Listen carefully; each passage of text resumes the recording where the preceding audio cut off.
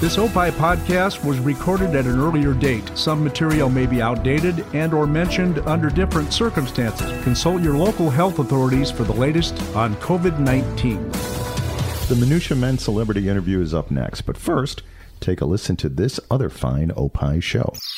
On this week's Free Kicks with Adam and Rick, we give you the update on what's happening with the reopening of the Premier League, which is still a few weeks away. But there's some real games happening this weekend, right, Adam? Yeah, we've got the Bundesliga starting, some good American players playing in the top division of German soccer. So be sure to check out that on this week's episode of Free Kicks, an Opie show on the Radio Misfits Podcast Network. The following is a Tony Lasano podcast, an Opie production on the Radio Misfits Podcast Network. This is the Minutia Men celebrity interview with Rick Kempfer and Dave Stern. The following is a Tony Lasano podcast, an Opie show on the Radio Misfits Podcast Network. This is the Minutia Men celebrity interview with Rick and Dave. Joining us now, we're very lucky to have, this is probably the highest brow guest that we've had, Dave, I think. San Diego Chicken and Cousin Oliver. Yeah. Pretty highbrow. Yeah, but I think the executive founding director of the Chicago Literary Hall of Fame. Yeah, a little hoity-toity for our liking. A little higher class model. Welcome to the show, Donald G. Evans. How are you, Don? Thank you, and as you know, it's Don. But I would say lucky and highbrow are both probably inaccurate. Yeah. All right. What does the G stand for? The G stands for Gerard. I was named after the patron saint of motherhood because I was adopted and my parents couldn't conceive. So apparently they prayed to Saint Gerard, and so I got the middle name. I don't know why. And Don was For Trump. Was my What's that? For Donald Trump. Isn't that what you're named after? Donald Trump was just a sparkle in my parents' eyes then. Donald was my dad's middle name. His first name was Albert, which he hated, and wouldn't let anybody call him Albert. So I actually was given his middle name. So you're like a Don Jr. almost? Yeah, not technically, but okay. That's kind of the way I think my dad looked at it. But I don't think he thought it through that far. Okay, well, one of the things we want to talk to you about is the Chicago Literary Hall of Fame, and this is a show called Minutia Men. So what we are looking for is minutia about some of these people, and if I could, I know that you have an encyclopedic knowledge of all the authors that are in the Chicago Literary Hall of Fame. If I could just throw some names out there, and you can give us some minutia about each of these great authors. I'm not talking about the top-of-the-line stuff that everybody knows. I'm just saying a little bit of information that might be a little less known about each of them. Yeah, like if Hemingway had Crohn's disease or something like that. That's what we're looking for, all right, Don? Hemingway did not, as far as I know, have that, but there was a strain of a blood disorder that ran through the family, which is partly what led to, so many suicides in the family, including his father and himself, of course. And his daughter, granddaughter, right? Granddaughter. Yeah, there are a bunch of them, Well, way to bring down the show right off the bat. You asked for it. You said Crohn's disease. All right, now you've given us some Hemingway. Let's go with Saul Bellow. I know he's one of your favorite authors. Yeah, well, I mean, those who know Saul Bellow, this is probably not minutia, but he was a Canadian born before they came to Chicago. But here's a little minutia. You guys both know Richard Reeder, I think, or you've met him. Yes. We actually published his book. Yeah, you're one of his authors. In fact, I was at his reading Sunday. But he spearheaded the movement to get Saul Bellow's old street in Chicago given the honorary distinction of Saul Bellow Way. Oh. Well, and where is it? What neighborhood? Well, it was Augusta. It was West Augusta Boulevard in Humboldt Park. Okay. Well, that's some minutia. Gwendolyn Brooks. I know that we just recently had a big event with Gwendolyn Brooks's foundation, was it? Talk to me, sister. What about Gwendolyn Brooks? Gwendolyn Brooks. So the Chicago Literary Hall of Fame, one of our board members, good friend Margot McMahon, who's a wonderful sculptor and artist, she made a statue of Gwendolyn Brooks that the Chicago Literary Hall of Fame sponsored and spearheaded, and we put the statue in Brooks Park this past May or June. I think it was June 8th, maybe. And so there's a little park, Gwendolyn Brooks Park. Actually, there's two Brooks Parks in Chicago, which makes it confusing. But the one that we put the statue in is at 4542 South Greenwood Avenue. And it was the first statue of a poet, only the second statue of a woman in any Chicago park. First statue of a black poet. I think there's a Shakespeare statue in Lincoln Park, maybe. And Andrew Dice Clay has a statue too, doesn't he? Would you consider him first and foremost a poet? Yes, a hickory dickory dock. Yeah, right, exactly. Yeah. All right. So, what about Ben Hecht? He's one of my favorites. Ben Hecht.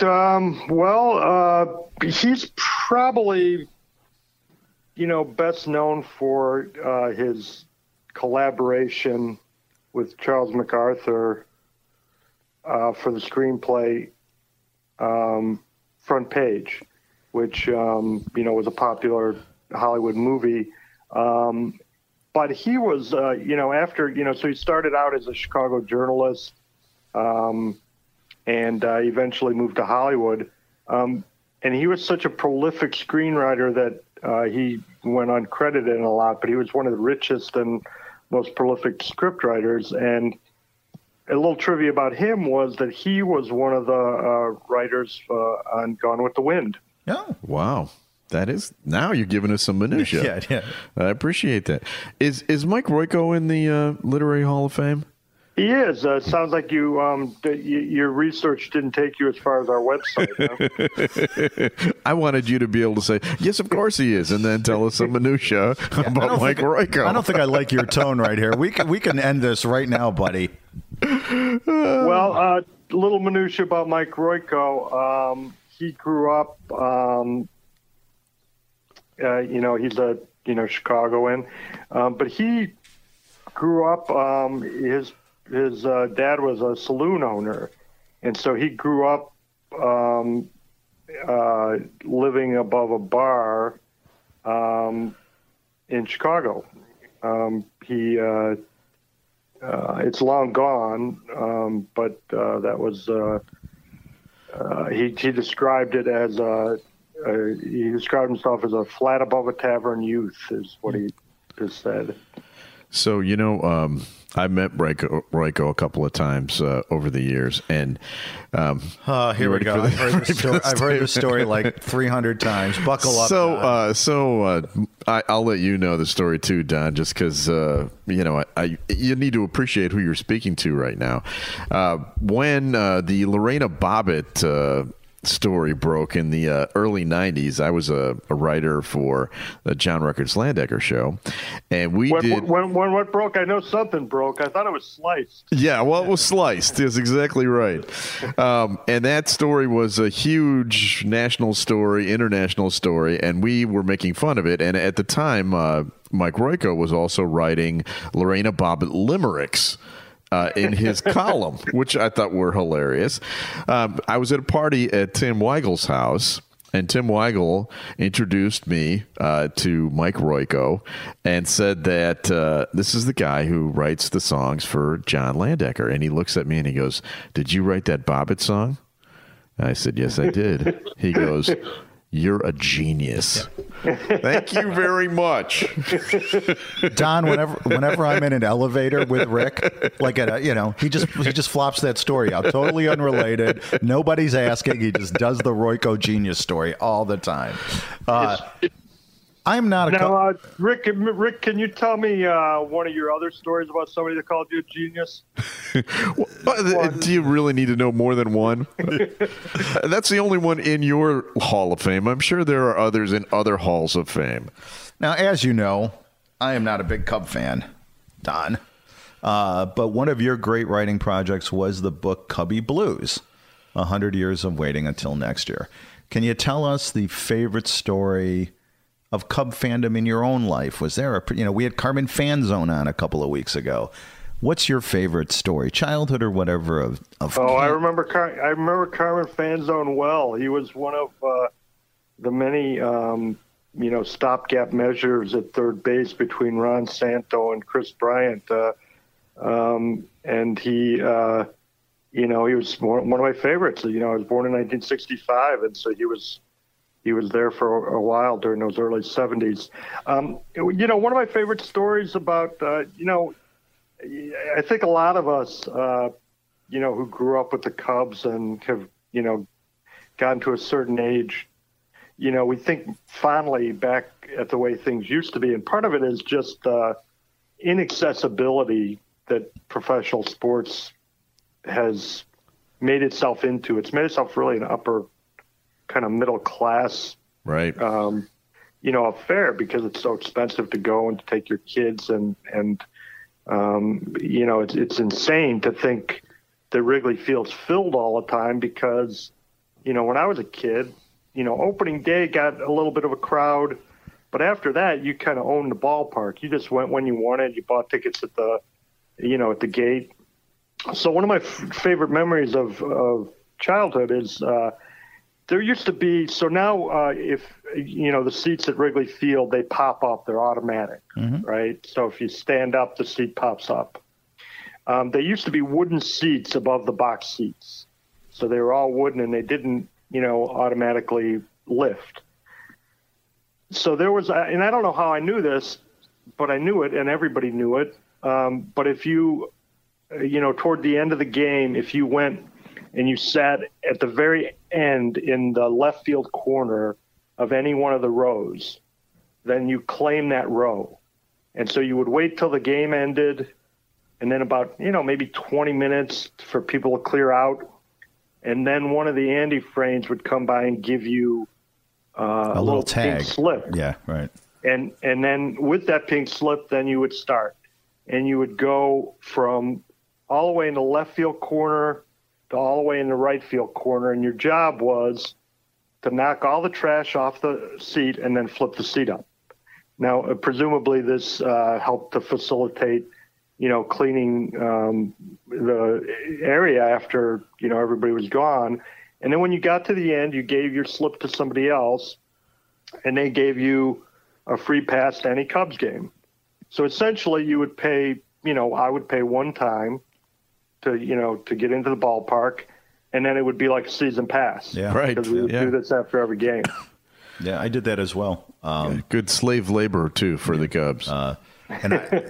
And my back is I have this my back is aching right now just thinking of that, because I could last probably 7 seats right now and do it. But and it would take a long time. It would take like 15 or 20 minutes to do it. It was. It was enjoyable. I remember that as well. So, Don, are you a no ketchup on hot dogs purist? I am. I don't have anything good to say about ketchup. I don't like the smell of it. I don't like the taste of it. I don't like it. I don't even like it near my hot dog or anything. I'm against condiments in general. Not even mustard on the hot dog? No mustard. No. Wow. What are you putting on your? What do you put on your hot dog? I eat them plain or with cheese. Not even celery salt? No, not even celery salt. I don't even know why that exists. You grew up in the typewriter age. Any advantage to at all at writing on one? I mean, is it? Do you still use one? to writing on a typewriter. Yeah. Do you miss it at all? Was there anything good in the typewriter era that is now gone, or is just everything improved now? The only advantage, so writing on a computer is so much easier. Right. And, there's so many advantages to it. You save your work. And, I remember my first computer I got was before I was about to go to the University of Illinois in Champaign. This was I graduated high school in 83. And then I took a semester off to pursue a warehouse career. And after that, I got this computer from my mom and dad. It was an old Tandy, I think it was Tandy 1000. Wow. And, the old floppy disks and everything, a big computer that went on your desk. And I just remember what a leap of faith it was that I would write something and then I would hit save. Yeah. It would disappear.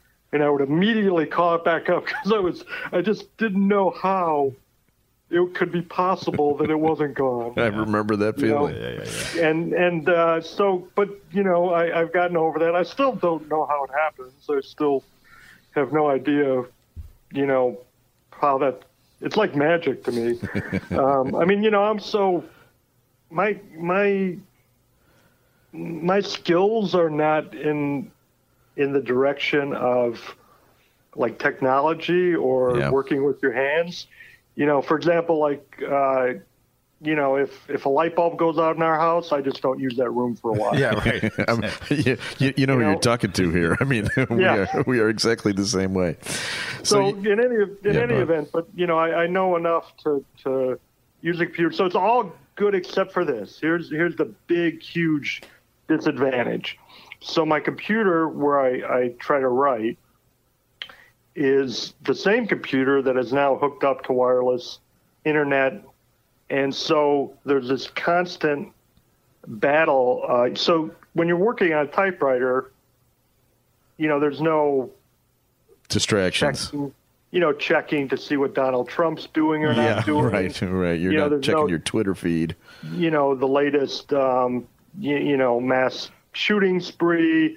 Even now, and I didn't do anything to make this happen. I don't know how it happened, but now, if my phone rings, my computer rings.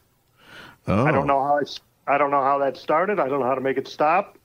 But I answer the phone. So there are so many distractions, and it's so important when you're trying to, get a significant piece of work done to not be distracted. That I think that's the biggest disadvantage. And I suppose there are ways I could make it so that I'm not connected to the internet, and I could probably make it my computer stop ringing, or that's not true. I can't. That sounds like a project for your teenage son to tackle. Yeah, or my wife Margaret or somebody. Woody Allen. There's a story in the biography of him by Eric Lax in which apparently Woody Allen was just totally incompetent about these sorts of things as well, and he was working on a typewriter. And there's a story from a friend of his who, was invited over to have dinner at Woody Allen's house. And then, it came up that his typewriter ribbon was broken. He's like, can you take a look at this? And he fixed his typewriter ribbon for him, put a new one in. And then he started getting, more invites to dinner. And coincidentally, he started to realize that every time he got invited over to dinner, Woody Allen's needed a new typewriter. And that's sort of how I am. I've got, I'll have people over and be like, hey, say, you work with computers, right? Okay, Dave, we're going to take a quick break. Okay. And we'll be right back. I'm Howard Sudbury. And I'm Steve Baskerville. On the next Back to You, we're going to find out what kind of personality that Steve has. I think we're going to do the same for Howard because we've taken this extensive test and it has analyzed us thoroughly, and now we can tell the world just who we are. And anybody can take this test. We'll tell you how on the next Back to You. Back to You with Howard Sudbury and Steve Baskerville. Back to you, Steve. That's it. Back to You, an Opie show only on the Radio Misfits Podcast Network.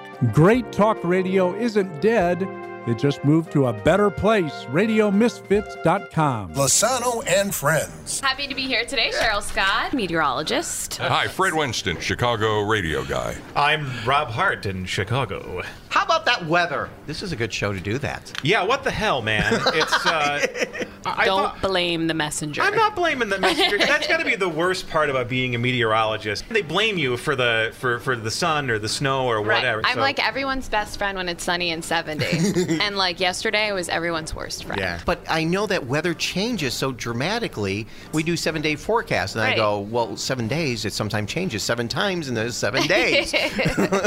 But science is getting more and more accurate. Oh, it does. So, has the Earth been knocked off its axis? I keep hearing stuff about that from the conspiracy idiots at 3 o'clock in the morning. And that's exactly what we'll go with. Lasano and Friends. Great Talk Radio isn't dead. It just moved to a better place. RadioMisfits.com. And we're back. You wrote a great Christmas book. We are your publishers, but this is just an objective truth. It's an excellent book. It's called An Off-White Christmas, a collection of stories that are about Christmas, but not from a religious point of view. They're just about the Christmas season. And there's one story that I think is just spectacular, and that's the story about the Christmas tree and the tradition of who can get the cheapest tree. Basically, isn't that the object of the story? Basically, that's the title story. Yeah, and it's called An Off-White Christmas, and it's the first story in the collection. And it makes me think that you probably, here's what I'm thinking, or my best guess, is that you had the collection of stories on your nightstand for a while, and you were meaning to read the whole thing, but then you read the first one and didn't get any farther. Am I getting close? That is totally incorrect. Yeah, that may be true of Dave. No. But it is not true of me. No. Although, did Simon and Schuster read all of their books? Yeah. That's it. It's this friend of mine from college, Jackie Roser, she had this brother who, was a little bit, the model for Willie, and not in any, precise ways, but maybe the inspiration is the better word. But anyway, there used to be, she lived in Oak Park, and I was living in Chicago, and we would get together, and I would stop by her house around the holidays. And then we also had this tradition of meeting late on Christmas nights at Marie's Riptide. Do you remember Marie's Riptide? No, I don't. On Armitage Avenue near the highway. And it was decorated in Christmas lights year round. Oh, okay. And then so by coincidence, it was ready for Christmas. This great 5 a.m. bar, and for some reason people went there on Christmas night. So we would all, when we got done with our families, go there. But in any event, so I started observing, Jackie's family, and there was this interaction between, the mother and the son that I found interesting, and that was sort of the, the inspiration, and then, a lot of the rest of its imagination. But it takes place in my old neighborhood, because I grew up near Blackhawk Park. Okay. Speaking of Christmas decorations, what is the appropriate day to hang them up? If you're not in that bar that has them all year round. Right. So when is I would imagine Halloween, way too early. When is the appropriate time to, because I'm Jewish, I don't know what you people do. Well, you probably know a little less than I do, but it depends, like it's a year by year thing with us, because now that I'm in charge of them, and again, I'm in charge of something that I'm totally ill prepared to do. It depends. If we're going to be in town for Christmas, that's one thing. If we're going to not be in town, then we kind of go light on it. Yeah. But we try. We usually get our tree just a little bit after Thanksgiving. And then in terms of the other decorations, it's sort of a collaboration between Margaret and Dusty and myself. And so, I've always thought that someday I would be, we would be the Christmas house. And so, sometimes like in April, I'll see some Christmas thing, at Goodwill or at a garage sale in July or whatever, and I'll pick it up thinking we're going to collect this stuff. There was a couple of years where I lived on Logan Boulevard. We rented a place, Margaret and I, and they had one of those Christmas houses. This year I'm talking about where they just go completely nuts, where they probably have like a $10,000 electric bill. The neighborhood Clark Griswold. Exactly. And and there's one of those on Logan Boulevard, and it's amazing.